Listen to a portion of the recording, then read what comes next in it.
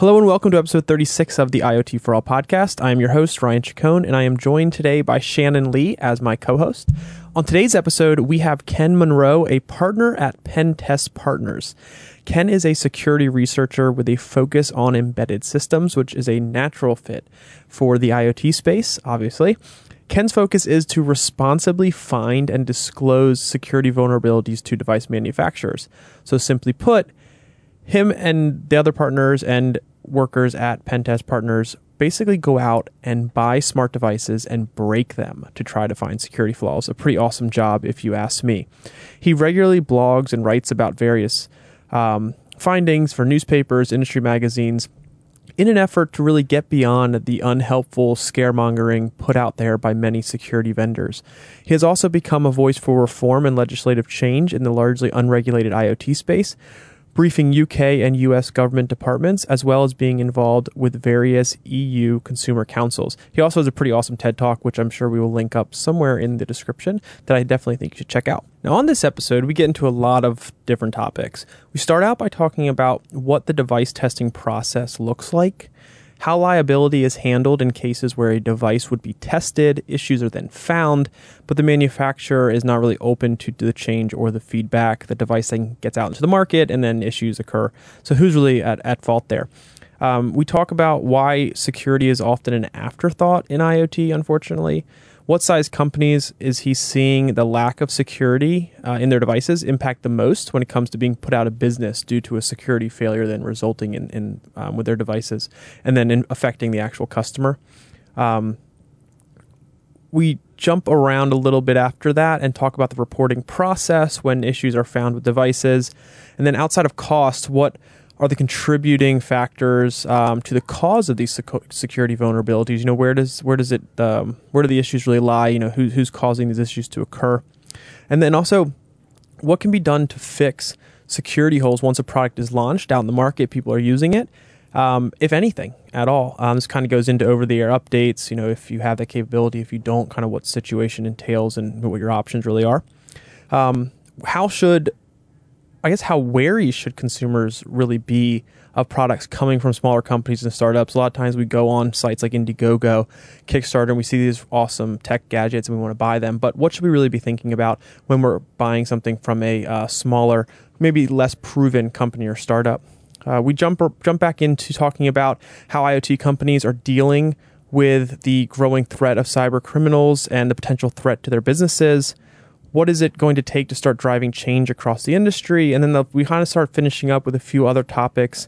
We get into like device regulations in states like California and Massachusetts and how those are being adopted or how they potentially be adopted by other states. Kind of like what do we need to see happen in those states with these new coming regulations in order for other states to start adopting these changes as well. We also get into what advice can be given to consumers when it comes to buying an IoT device. And the last question I asked Ken, which is kind of interesting, is should we be scared of IoT? So make sure you stick around and listen to that answer. Basically, I promise you there's a ton of value in this episode. It's one of my favorite episodes. I know I say that a lot, but each episode is just, something different, something more exciting. So I'm hoping you guys really enjoy this one. So without further ado, we hope you enjoy this episode with Ken Munro of Pen Test Partners. Welcome, Ken, to the IoT For All show. How are things going this week for you? Hey, going really well. We're getting prepared for Black Hat and DEF CON, the Hacker Summer Camp next week. Oh, I was going to ask you to introduce yourself, but I'm actually already curious. Can you tell me more? What does that entail? Yeah, it's a great excuse to go to Vegas for a week and do lots of really cool security research, looking at, particularly for us, embedded systems, so IoT devices, but we're also really interested in vehicles, car security, and aviation as well. That sounds awesome. My excuse to go to Vegas every year is CES, so at least like DEF CON, Red and Black Hat are like the CES of the like security world. Oh, okay. Yeah. Gotcha. Oh, yeah, totally. Well, those CES for me. Yeah, I'd love to do CES. For me, it's like going like a child in a sweet shop, looking for candy, because every one of those smart products at CES, I just want to have a go at. I want to test the security and make sure it's safe. Right. We should take them with us next year. Yeah. We'll get free passes if you want to come with us next year. Oh, so the trail of destruction would be serious. Yeah, we just have to make sure we get all your like candid thoughts recorded so that we can turn those into some nice audio episodes. But yeah, how about we have you introduce yourself? Obviously, I'm sure the audience already knows by now that's going to be into some level of security talk with devices. But if you can give a quick background, kind of who you are, how you got into this space, that kind of thing. Yeah, sure. So I'm an IoT security researcher, and I work with a team of really cool guys and girls who look at the security of systems, but we're particularly interested in embedded systems, hence why we stumbled into the Internet of Things 4 or 5 years ago. And what we do is we do a lot of our own vanilla research. So we go out, we buy smart things, and then we break them. We find security flaws, the objective being we can share those with the vendors involved, with the industry, and make things better for everybody so that manufacturers start to improve the security of the products for us. So we, as consumers, become safer. That sounds great. Before I get into it, the audience obviously knows Shannon's voice, but Shannon is here with me as well. Hello. So Ken, tell us a little bit more about that process of the testing of products. Is this something that you guys are going out finding products and testing yourselves? Is this something that that manufacturers and device builders are coming to you and saying, hey, test this out for me, find flaws so we can fix them ahead of time? Is it solicited, unsolicited? How does that work? And then how do you kind of report anything that you find without causing too much of a problem with, maybe the device manufacturers being upset that their device is not as secure as maybe they thought it was? Yeah, sure. So it's twofold. So we do a lot of work where device manufacturers, certainly the more forward-thinking manufacturers, come to us for advice early on. So we can give them some guidance so they choose the right chip, do the right code, and everything's nice and safe. But unfortunately, we also do a lot of our own vanilla research. So we go and buy our own products for our own use, reverse engineer them, find out what's wrong with them, and try and report those vulnerabilities privately to the vendors involved. The problem is because IoT is relatively new and a lot of the companies are relatively startup, is they're not used to security researchers and they're not very good at receiving reports about problems with their products. And that's when things often start to go a bit wrong. So sometimes you see in the media reports of IoT security vulnerabilities. Those are where the disclosure process has gone wrong, where we've tried really, really hard to give away everything we found completely for free so the vendor can fix it. And instead of embracing that and going, okay, cool, thank you, move on, fix it, they start threatening us or just ignoring us, stonewalling us. And that's really not a great way to be. How does that play into liability down the road, though? Like if you guys have gone through this process and made them aware and documented security breaches, and they don't fix it, gets to consumers, and something happens, is there liability on their part, or how does that usually handled? So it really depends. There's very little liability regulation around the world for that sort of issue. Now, obviously, there are some laws around. So in the EU, we have GDPR, which can be used if an organization is breached. But oftentimes, we're trying to get information to vendors before that happens, so we can stop people's data being exposed. So we can stop children's data being used, children's voices being exploited. We're trying to stop that happening. But so often when an organization's in startup mode, they're trying to get a product to market, security is the last thing on the list of things they're thinking about. Yeah, we've actually had other security guests on the show. It's a little bit different kind of application than you are. They're like maybe a security company than someone who's testing these products out, breaking them, finding out what's wrong with them. And they said the same thing, that security is like an afterthought for a lot of these device manufacturers, and that's a real problem in IoT.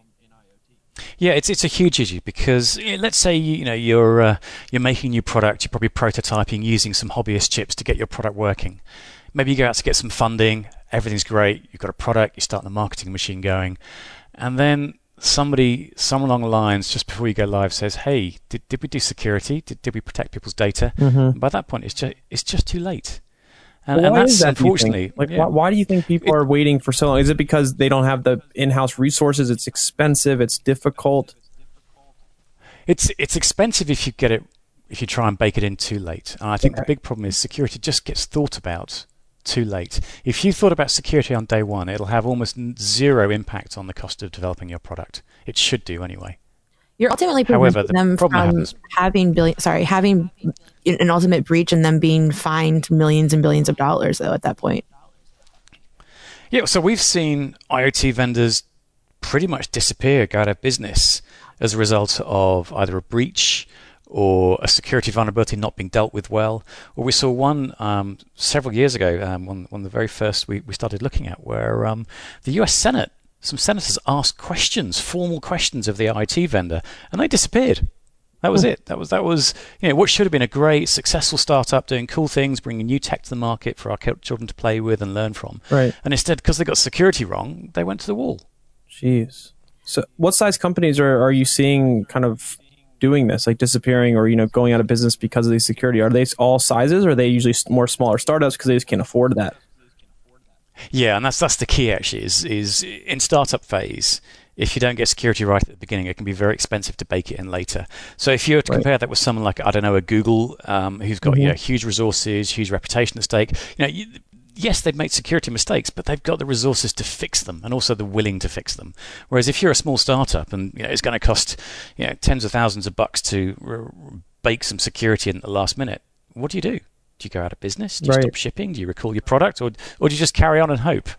Yeah, I mean, there's a reputation at stake too for a lot of these larger companies as well, because the media attention that they get for having a device that gets out there and doesn't work or has security breach and really causes issue with the users. But the users are still using it. Totally. Right. Yeah, exactly.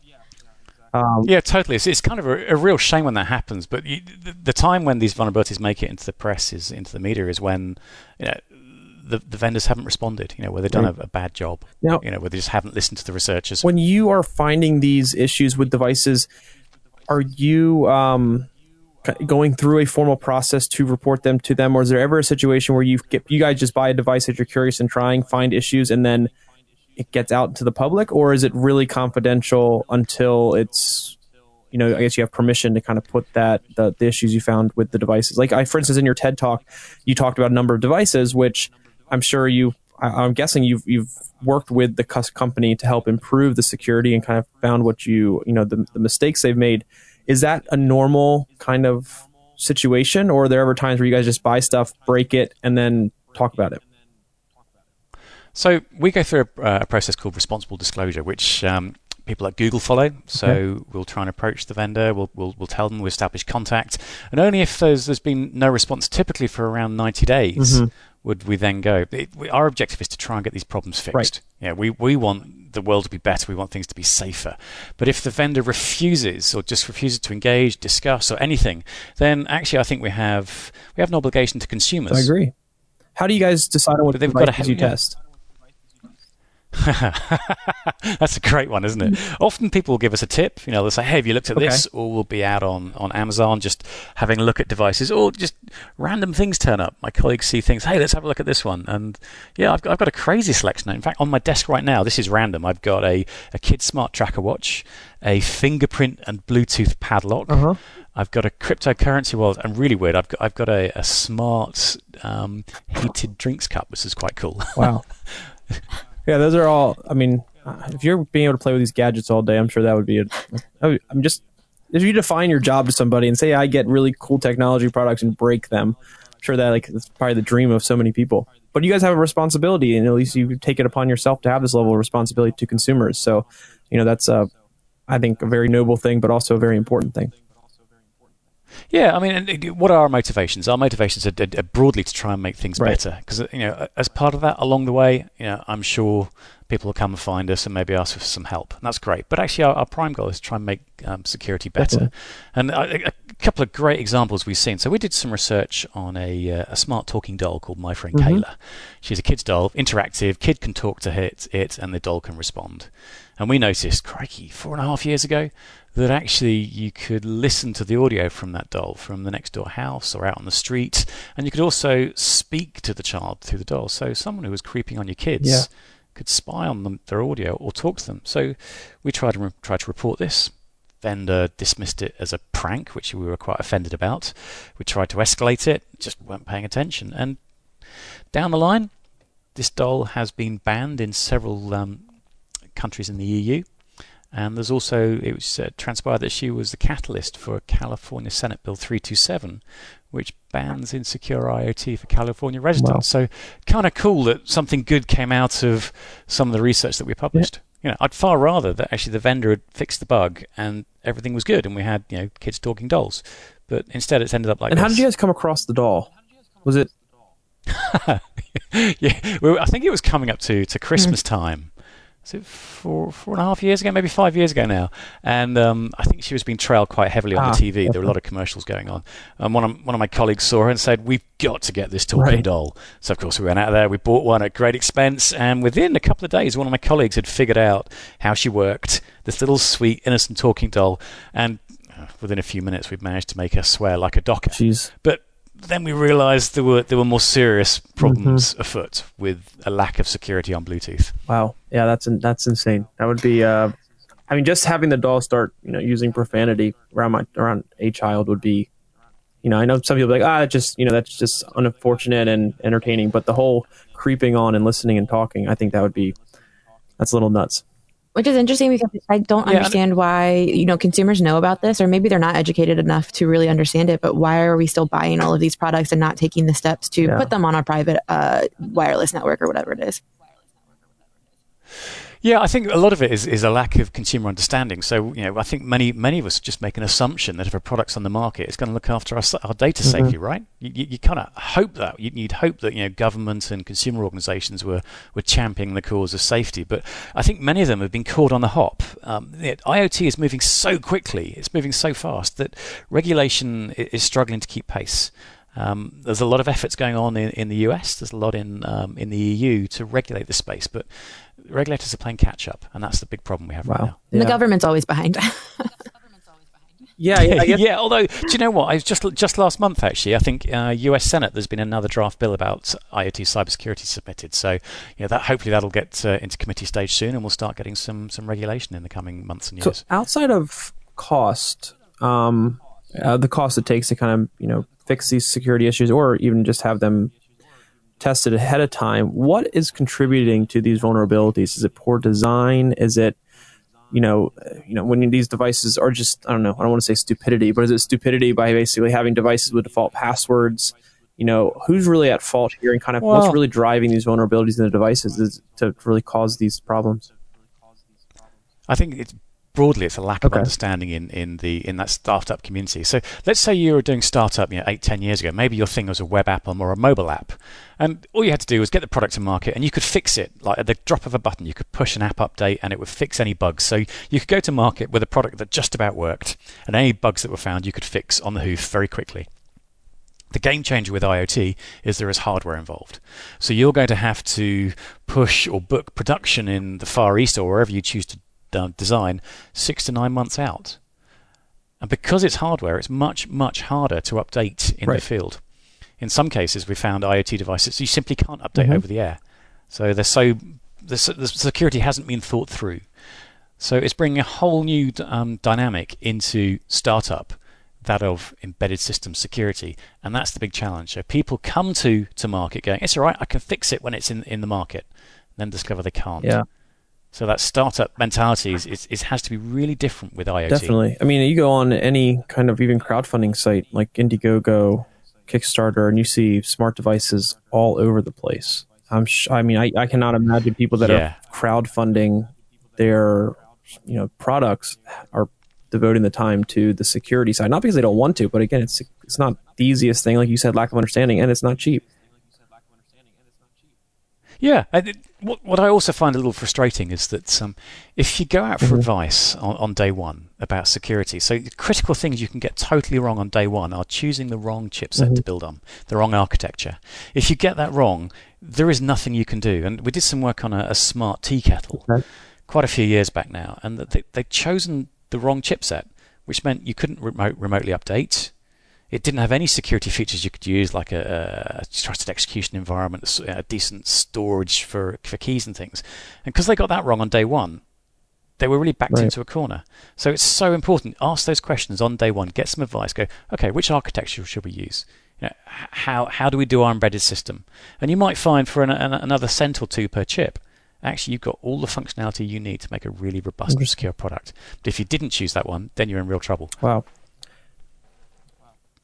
So once these companies launch these products, and you're saying I know a lot of them are very difficult to kind of fix over the air, what can be done, if anything? And how's that process usually work from your experience? Wow. So if you can't update over the air, then you're in a really difficult situation. Do you, as your product recall? Yeah, because that's a hugely expensive thing to do. And it was likely to take many small startups to the wall if they have to physically replace their product. And we've seen IoT vendors pushed you into a point where they've really had no choice, which is scary. And in some cases, we saw some of them said, all right, we'll just give you a huge discount on our version 2.0 where the security problems are fixed. That's kind of cool. That's one way of solving a problem.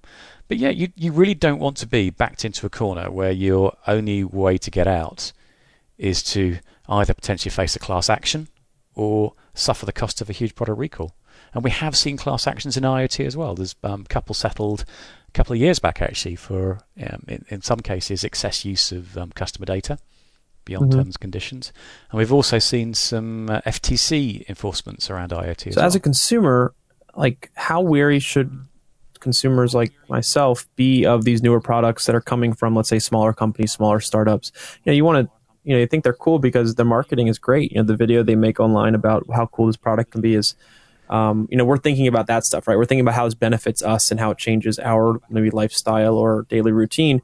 But we're sometimes, even for a consumer, the security is an afterthought. So how wary should we be of these kinds of products, and what should we be looking out for? Well, so don't get me wrong, I love cool tech. One of my favorite things recently, I love skiing, and big problem when you listen to audio or taking calls is answering the calls. I got some really cool smart speakers to fit in my helmet.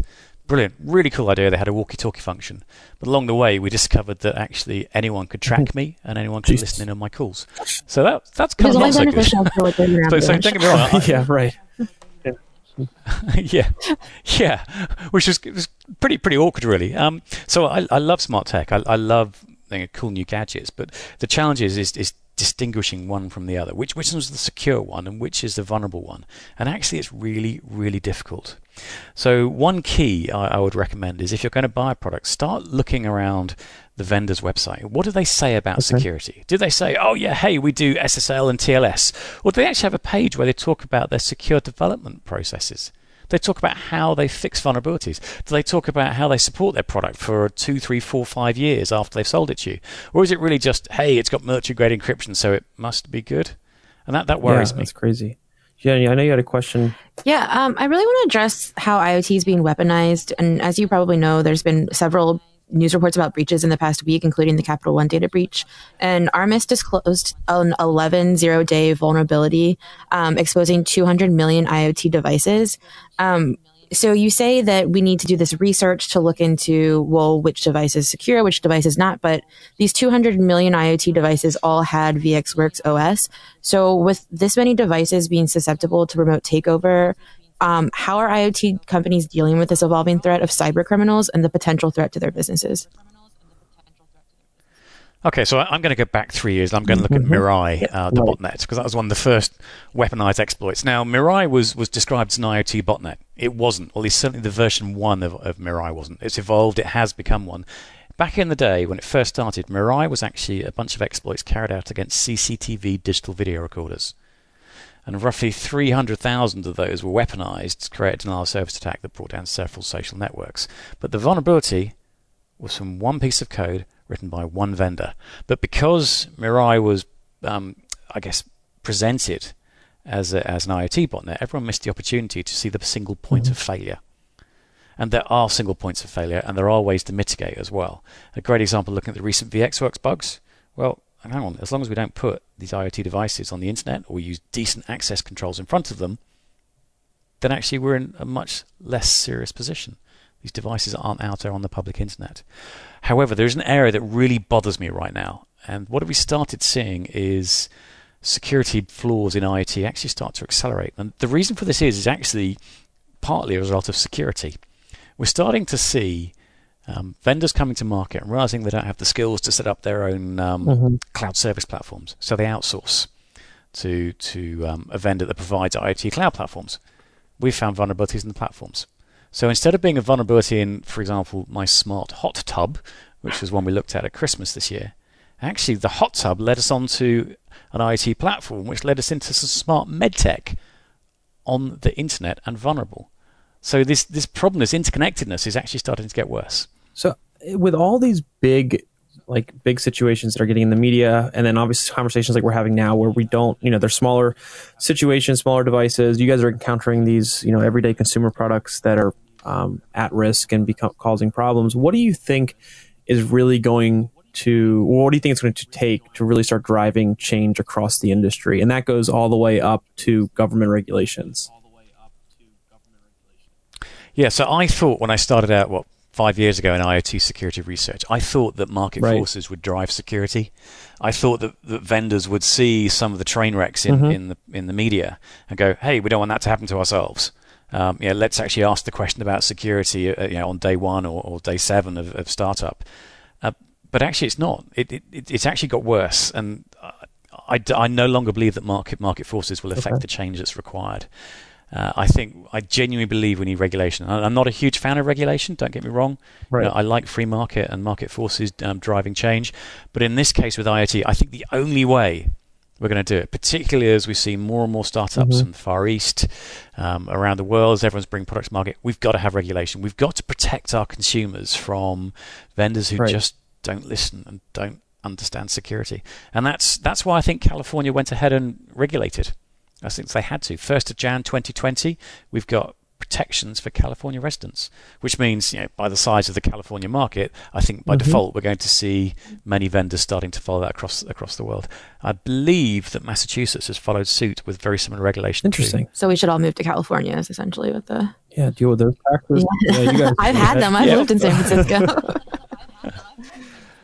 So, but what do you think it's going to take to kind of get the adoption to grow from, state to state? Do you think it's just going to be just seeing more of these situations come up? Is it going to be state representatives talking to each other and seeing the benefits that it's having within their borders? Or how do you think it's going to kind of bleed into these other states, outside of California, Massachusetts? Well, I think the joy we have, California being such a big market, would a vendor build a product that complied with California and another product that didn't? You wouldn't. So you're actually leading the market by California stepping up. There's also efforts going on in the UK. We have some regulation that's being consulted on right now. So the UK is kind of leading a charge there too. And around the EU, there's also some progress being made. So it's time for vendors to wake up, because they're going to start seeing their markets start to shrink if they don't comply with decent security advice.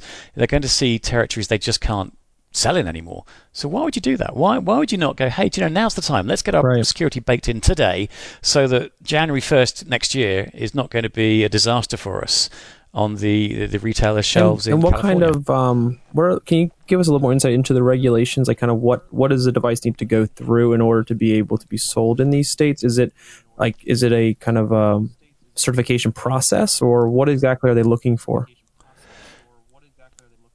No, so that's probably the only place where the California regulation is a little vague at the moment. Is they just talk about reasonable security controls, and obviously there's going to need to be some definitions there and some case law, I'm sure, as well. Yeah, reasonable can be interpreted any way you want, especially when you're buying hardware from overseas. And actually, in fairness, NIST are also doing some work to define what reasonable is, which I think is a really good idea. In the UK, we've actually got some very high-level points, which actually should start pushing manufacturers in the right direction. In the EU, the draft regulation or draft guidelines they put out are actually quite complicated and actually really quite specific. And to my mind, probably a little bit too much at this point. I think it's a big step. Okay. Do you think that'll prevent companies from taking that step then? Because it's too much. My personal view is I think right now some of the guidance in the EU is probably a little bit too much. I think we're starting from a very low base right now, and I think we need to encourage these vendors of IoT products, step by step. Let's do the basics. Let's start getting rid of default passwords. Let's make sure that products are supported. Let's make sure that the vendor commits they're going to support their product for a period of time. And then I think the next step, and this is also something EU is working on, is how's about some labeling? So across the EU, we have power consumption for electrical appliances at home. Really easy A to F diagram, so we know how much power my refrigerator consumes. I want to see that in IoT. So this product's got uber security, or it's not so good, or actually it's a train wreck. And then I think you and me, we can make those decisions at the in the retailer, going, do you know what? That was cheap. I don't care about my data. I'll buy the rubbish one. Or I'm going to spend my money and buy something that looks after my data and keeps me safe. To our point earlier about why somebody would build a device and not and kind of miss out on California, Massachusetts. I wonder if early stage device manufacturers will kind of skip around the security to bring their product to market faster, get buy-in, and establish somewhat of a user base outside of the more regulated states to get further funding to either go after security or grow, build the device out to maybe a later phase. So I wonder if that's a potential path for a lot of these people to kind of not worry about security until later on. Yeah, do you know, I'm going to come back to this point, which is if you do security on day one, it's not a huge cost. If you bake things like the OWASP web and mobile app security design processes into your procurement contracts with the people who are going to write your mobile app and your web app, so contractually they're bound to produce you a secure application. That'll save you some money. Okay. When you go to your chipset suppliers and you say, hey guys, right, you're going to make sure you comply with X, Y, and Z, right? Some basic things. And they'll go, oh, okay, all right, you need this chip. Yeah, it's a few cents more. Is that okay? So yeah, because we can build security on that. Great. Right. So I guess as we're wrapping up here, what can consumers be doing to protect themselves, when buying devices? How can we be sure devices are either more on the safe side or, gone, in that regard? Like what should they be looking out for? Like we've had a couple experts on here talk about, like if, for instance, you're going to buy cameras, don't buy any cameras from China, or if it's a white labeled camera, make sure you try to figure out where it came from. But outside of that, kind of as a whole, are there any kind of just high level catch-all type pieces of advice you would give consumers when it comes to buying smart devices? Because like you, myself, I'm very into buying gadgets and technology where we're not necessarily thinking about the security aspect until later. So what would you kind of say to people who are similar to you and I, who are looking to buy these kinds of things, and what we should be paying attention to? Wow. Okay. So cameras in China.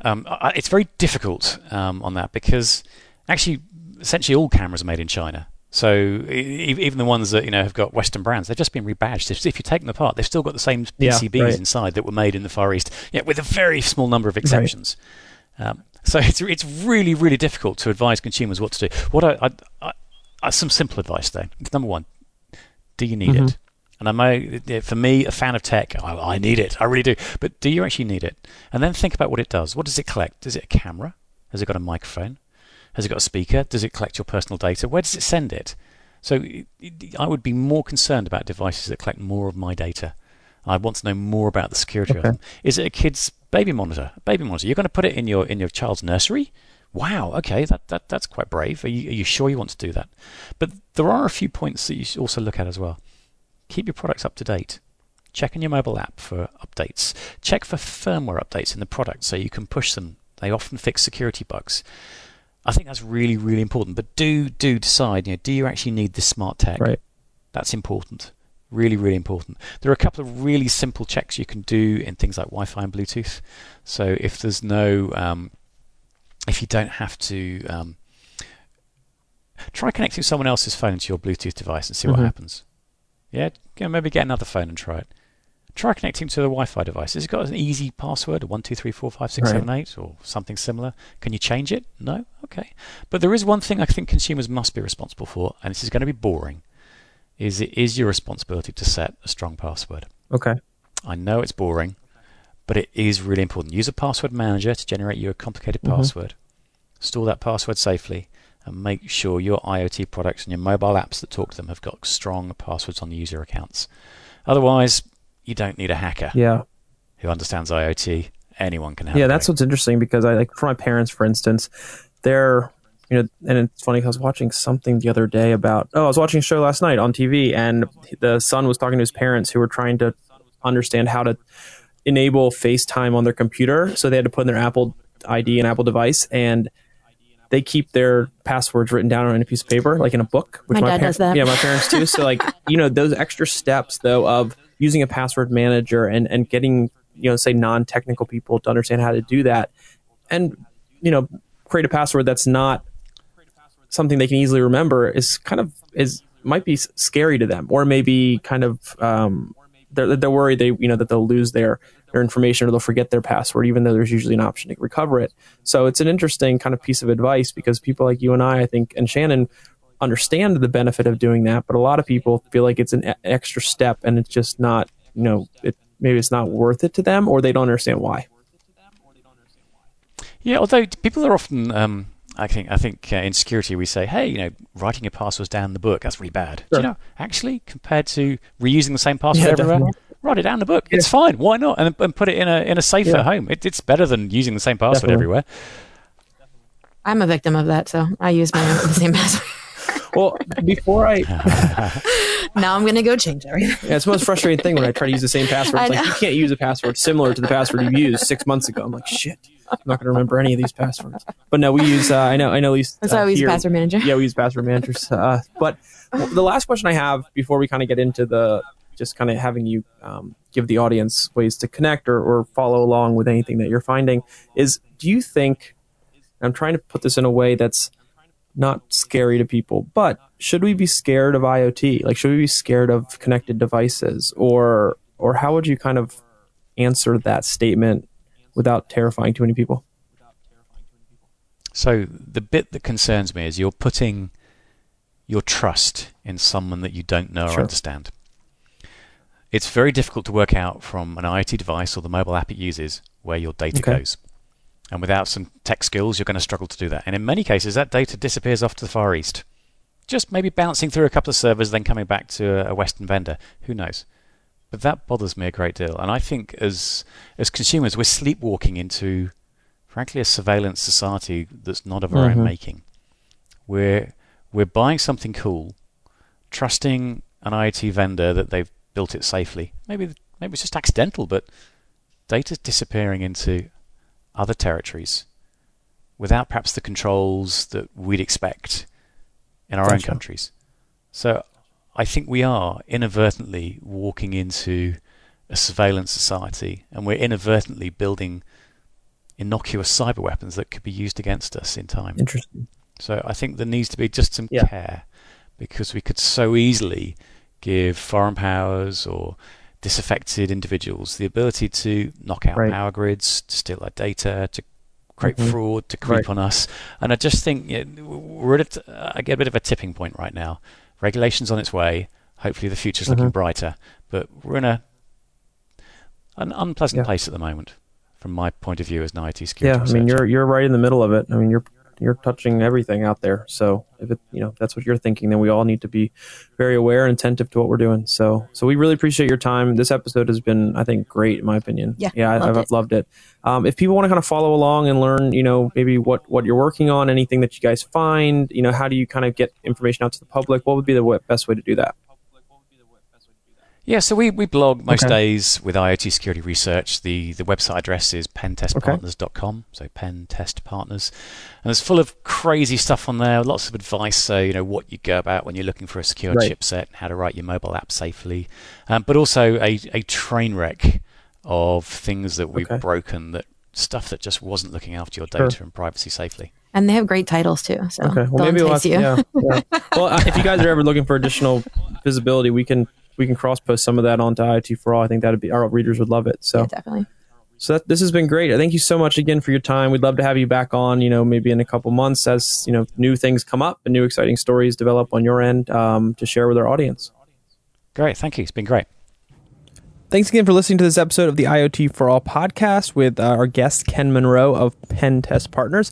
Hope you guys found it very valuable. I know Shannon and I really enjoyed it, not just because of the content, but we thought Ken was just an awesome person to talk to.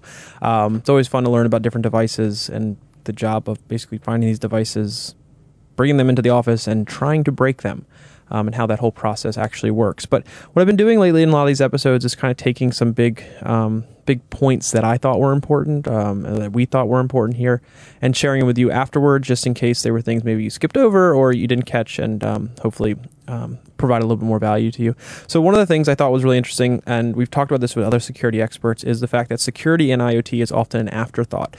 Security really becomes, and Ken talks about this, really becomes expensive if you try to bake it in too late.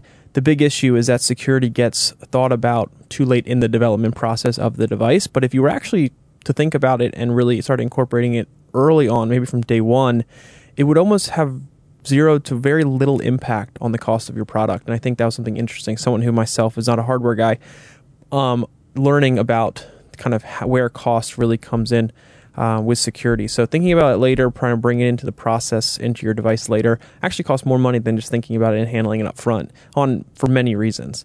Another thing that kind of ties into this is along the, I guess, development life cycle of a product is how important choosing the right chipset to build on is. And getting that system architecture correct from day one. Because if you choose the wrong chipset or you choose, to set up this system architecture the incorrect way, there's really nothing you can do once that device is out there. So, really making sure that if you are a manufacturer of devices or you're looking to build a smart device, to really ask those questions ahead of time, get the advice on how to set up your embedded system. Maybe it costs 1 to 2 cents more per chip to give you the functionality and the security you need. But it's probably worth it in the end. Without this correct chipset and correct systems architecture, you may be in a lot of trouble later on down the line if any security breaches are found. Thirdly, when Ken starts talking more in the consumer space and more so at consumers about what we can do to buy devices that are more secure and on our own and do the right due diligence. Some of the things he mentioned I thought were important to note. So looking at vendors' websites, what do they say about security, if anything? Do they just say something like it has merchant grade encryption, something just kind of buzzwordy that we might not really understand but sounds secure? Or do they have dedicated pages to their security testing process, their update process on their firmware, or how they handle security? What does their support process look like to provide updates and upgrades throughout the next few years if you own the device for an extended period of time? All those things are something important to look into before you are maybe to buy a device if you're really focused on, and you should be, on security. And lastly, I think something that's really important is when Ken starts talking about just the general high-level advice he has when it comes to buying a smart or connected device. So the first point he mentions is, do we really need it? As much as a device looks fun and interesting, how important is this device in our daily life? Is it something that we really need or really want? Just because that kind of starts putting things into perspective there. The second thing is, what type of data does the device collect? Does it have a camera? Is it taking video? Does it have a microphone? Does it have a speaker? What personal data is it requesting from you? And then thinking about where that data is going to possibly be sent and who has control over that data. Do you trust them? Have you looked into figuring out what kind of security they have on that data to protect it so it doesn't get put into the wrong hands? And then one thing that's kind of often overlooked is, who is the intended end user? Is it something that's going in your children's room, in a nursery perhaps? And how important is it that the data that's being collected from that end user is protected for you? So if it's something that's going in a children's room, do you really want eyes on that, or somebody being able to kind of creep into that room remotely, like he talks about with the doll that they tested, broke, and then found these security flaws in? And the last 2 points are looking in as a consumer into our connected devices and making sure that we're updating them regularly, meaning that we're looking into updates from the company and the manufacturer, and we're actually hitting that button to upgrade the firmware, the software, whatever it may be. And then finally making sure, and he said this is boring to say, but it's super important, is making sure we're setting strong passwords on our connected devices. Something that we think we do. Maybe we think our device is secure because we have a super strong password, but making sure we're really doing the due diligence to do that, and having different passwords for different devices is very important. So password managers and so forth are something to definitely consider using if you do not do it already. But yeah, those are some big takeaways I thought were really important. Hope you guys found those to be valuable, and a variety of other stuff we talked about to be valuable today. If you did, please be sure to subscribe to the podcast. We love seeing more and more of you subscribing week to week, listening to our episodes, downloading them, and giving us feedback. If you do enjoy the episodes, please leave a rating or review on whichever platform you're listening to us on. It not only helps others find it, but it lets us know that you're a fan, which we find really cool. But other than that, we really enjoyed this episode. Hope you guys did too, and we look forward to having you listen to our future episodes.